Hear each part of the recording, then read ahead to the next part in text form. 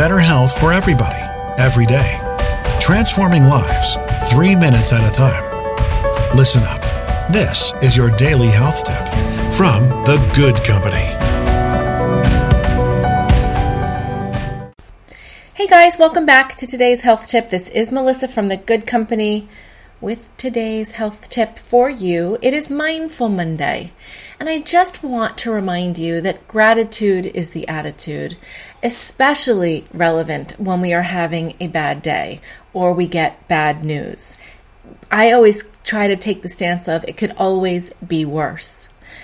Trying to find gratitude for the things that are going right in the midst of times when a lot isn't going right. So today, you can practice this any way you'd like. You can sit with yourself for just a few minutes, eyes closed, hands on your lower belly, a few good deep breaths, thinking of all the things you are grateful for, big and small. Maybe you're grateful that you woke up before the alarm went off this morning, or that you had enough toothpaste in your tube to get one last brush in there. To major things like I'm grateful for the house over my head, for the love that I have in my life, wherever that shows up for me.